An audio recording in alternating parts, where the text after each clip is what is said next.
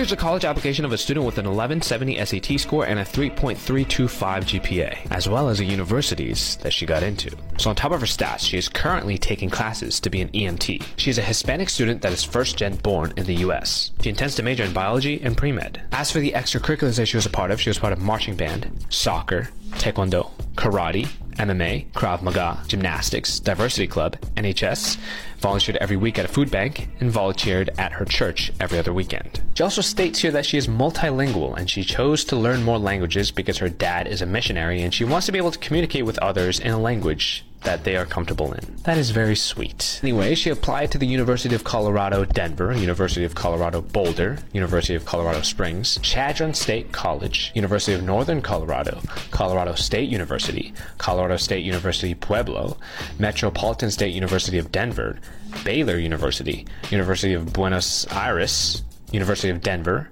Colorado Christian University, Arizona State University, and California Baptist University. And as for the universities that she got into all of them. Looks like she knew exactly what she wanted to do, pursued the things that interested her, knows how to fight. Don't mess with this girl. And I'm sure that she'll end up being a great pre-med student and a great doctor. But if she chooses not to do pre-med either, then that's also fine, because you should be able to choose what you want to do and you're not forced to do anything.